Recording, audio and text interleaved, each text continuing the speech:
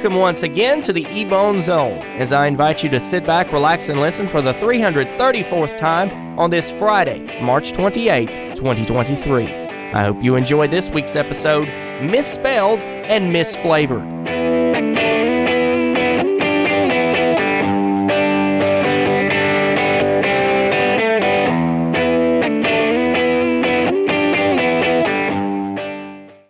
There's a lot of things you can find on TikTok. Dances, recipes, conspiracies, and even people ordering fast food.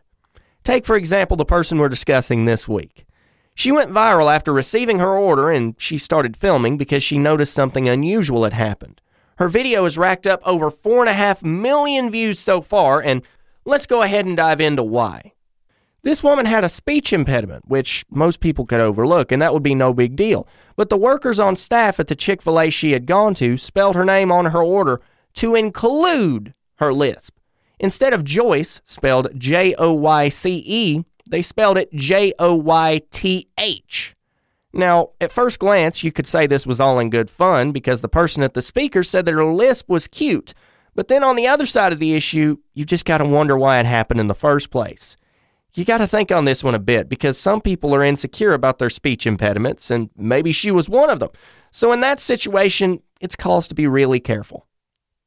After finding out about this situation, several TikTok users directed their attention back to Starbucks, a coffee chain that we've discussed before on the podcast, who are known by many to misspell the names of their customers on their cups. This happens so often, in fact, that there have been multiple videos made about it on the platform.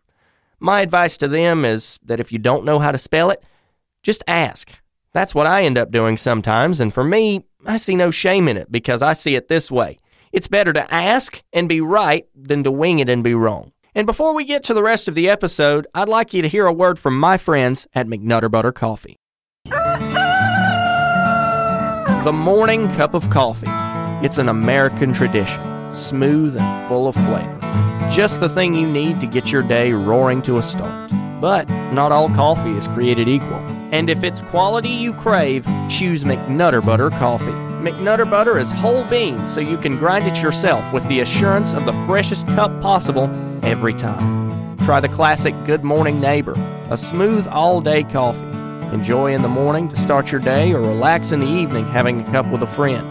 Coffee Doodle Doo, a roast that's fit for a cowboy, with a smoky flavor and a smooth finish. Or my personal favorite, Beanin' for You, the coffee that'll put a pep in your step with some great flavor. You can also freshen up with a McNutter Butter facial scrub. The saying is true. The only thing better than our coffee is sharing it with friends. To find out more, visit McNutter Butter Coffee on Facebook.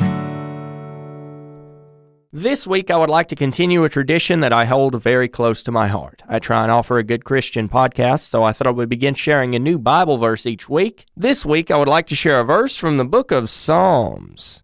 Psalm chapter 118, verse 6 says, "The Lord is on my side. I will not fear. What can men do unto me?" I'm in the middle of a devotional on fear right now, and earlier this week, I noticed something about this verse. There's this one part of the verse, "The Lord is on my side, I will not fear." And that got me thinking. Anytime we experience something for the first time, there's two sides to the experience. There's faith, and then there's fear. And we have to decide which will follow. Take Israel, for example, when they were going to the Promised Land. God told them, "Be strong and of good courage, for the Lord your God, He is the one who goes with you. He will not leave you nor forsake you." So no matter what comes at us, in either fear or in faith, God will be with us because He'll never leave nor forsake. So because God is always with us, because He will never abandon His children, we can step out of fear and into faith. Like this verse says, "What can men do unto me?" What do we have to be afraid of? Because we have the Creator on our side. And that courage that I mentioned, well, that courage comes from doing what's right in spite of fear. And since everyone has fear, everybody has the capacity to be courageous. Just take David, for example. I bet he was scared half to death facing Goliath on the battlefield with just a couple of smooth stones, and Goliath's over here, and he's big, and he's got this shield and a spear and a sword and hundreds of thousands of Philistine warriors at his side, ready to take on any enemy that dares oppose him. But here's the thing. David didn't just come to Goliath with 5 smooth stones. No, that's what he was going to use to beat Goliath. He came at Goliath in the name of the Most High God. So the fact that God was with him made him bold and courageous. God gave him the strength that he needed to bring Goliath down.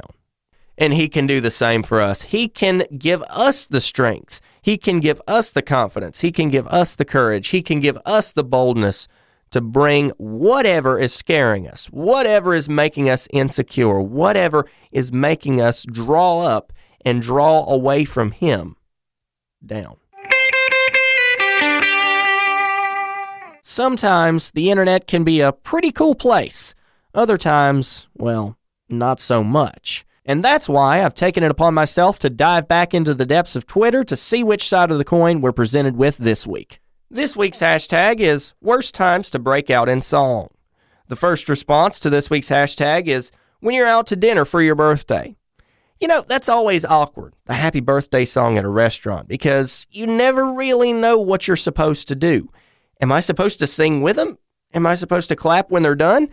Am I supposed to clap and try to keep time with their singing? Am I supposed to look at the person who's singing and act like it's the best thing I've ever heard? I'm just not sure. I'm so confused. And the next worst time to break out into song is when you've forgotten the lyrics.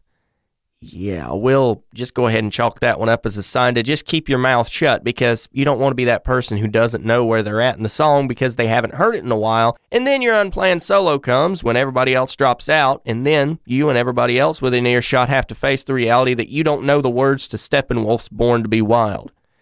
Yeah, that could be really awkward. Just, take a back seat on this one. And the third response is at a mime convention. Okay, if you're participating, sure, I can see that, but what about people that are just walking past?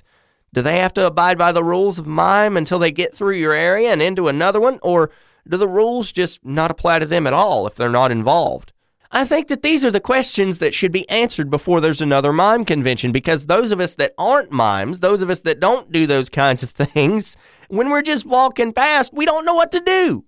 So if you could just maybe send an ambassador to go on Facebook Live or something from the mime convention, wherever your headquarters is at, and straighten these things out for us, I'd appreciate it. And the last worst time to break out in song is during a flash mob that's singing a different song. Okay, this goes back to my point with not knowing the lyrics, because if you sing a different song than what the crowd is singing, that's worse. Because, hear me out, just think about this for a second. You can cover it up if you don't know the lyrics. You can lip sync it along. You can fake it till you make it, as they say. But if you don't know the song, and you know you don't know the song, but you're singing with a full throat and a full heart anyway, eventually somebody's going to notice. Like if at a ball game, the crowd is singing the national anthem, and then you break out into song with Jason Aldean's Dirt Road Anthem, you're going to stick out like a sore thumb. So in this case, I'd say it's better to follow the crowd. Because I think about it this way, even if you have no idea where you're at, even if you have no idea what you're doing, there's a good chance that the collective singing will mask the fact that you have no idea what's going on. If I asked you what flavor that green gummies would be, what would you say? Green apple? Lime? What about watermelon? You'd be correct in guessing most of the time if you had any of those flavors in mind, but in the case of Haribo Gold Bears, you'd be way off the mark to say the least. In most bags of the candy, the green was actually a strawberry flavor. And when I first saw this, it didn't make much sense. But if we take a look at a statement from Haribo, they might clear it up for us. Haribo's mission is to inspire childlike happiness through our gummy treats. And we love surprising consumers with fun flavor, shape, color, and texture combinations. Strawberry Gold Bear being green is a perfect example of a surprise and delight. And we want to make sure Raspberry Gold Bear shines on its own as red, along with orange, lemon, and of course pineapple. Okay, when you put it that way, you got me. It kind of makes sense. Before reading that, the only conclusion I could have drawn from a green strawberry flavored gummy is that it's either meant to be flavored like a berry that isn't fully ripe yet, or that it's meant to emulate the flavor of the leaves on top of the berry. I'll just go with what Haribo says, because neither of my ideas make too much sense in the first place. And even if they did, I'll just go ahead and quote Johnny Depp in Charlie and the Chocolate Factory. Ew, no one would buy it. When this thing hit the internet, a lot of people were confused by the revelation, with one commenter saying they'd be calling the police. You can call the police about the flavor of a gummy bear, and they pick up the phone and tell you, I'm sorry, but this is not a police issue. Goodbye. Or on the other hand, you call them and you get the complete opposite response. Boy, am I glad you called. I've been wondering about that for years. While this isn't a police issue, I'll still voice my concern to the main office because a green strawberry-flavored gummy just doesn't seem right. Yeah, I think Haribo got what they were aiming for here. A surprise is definitely what I'd call this.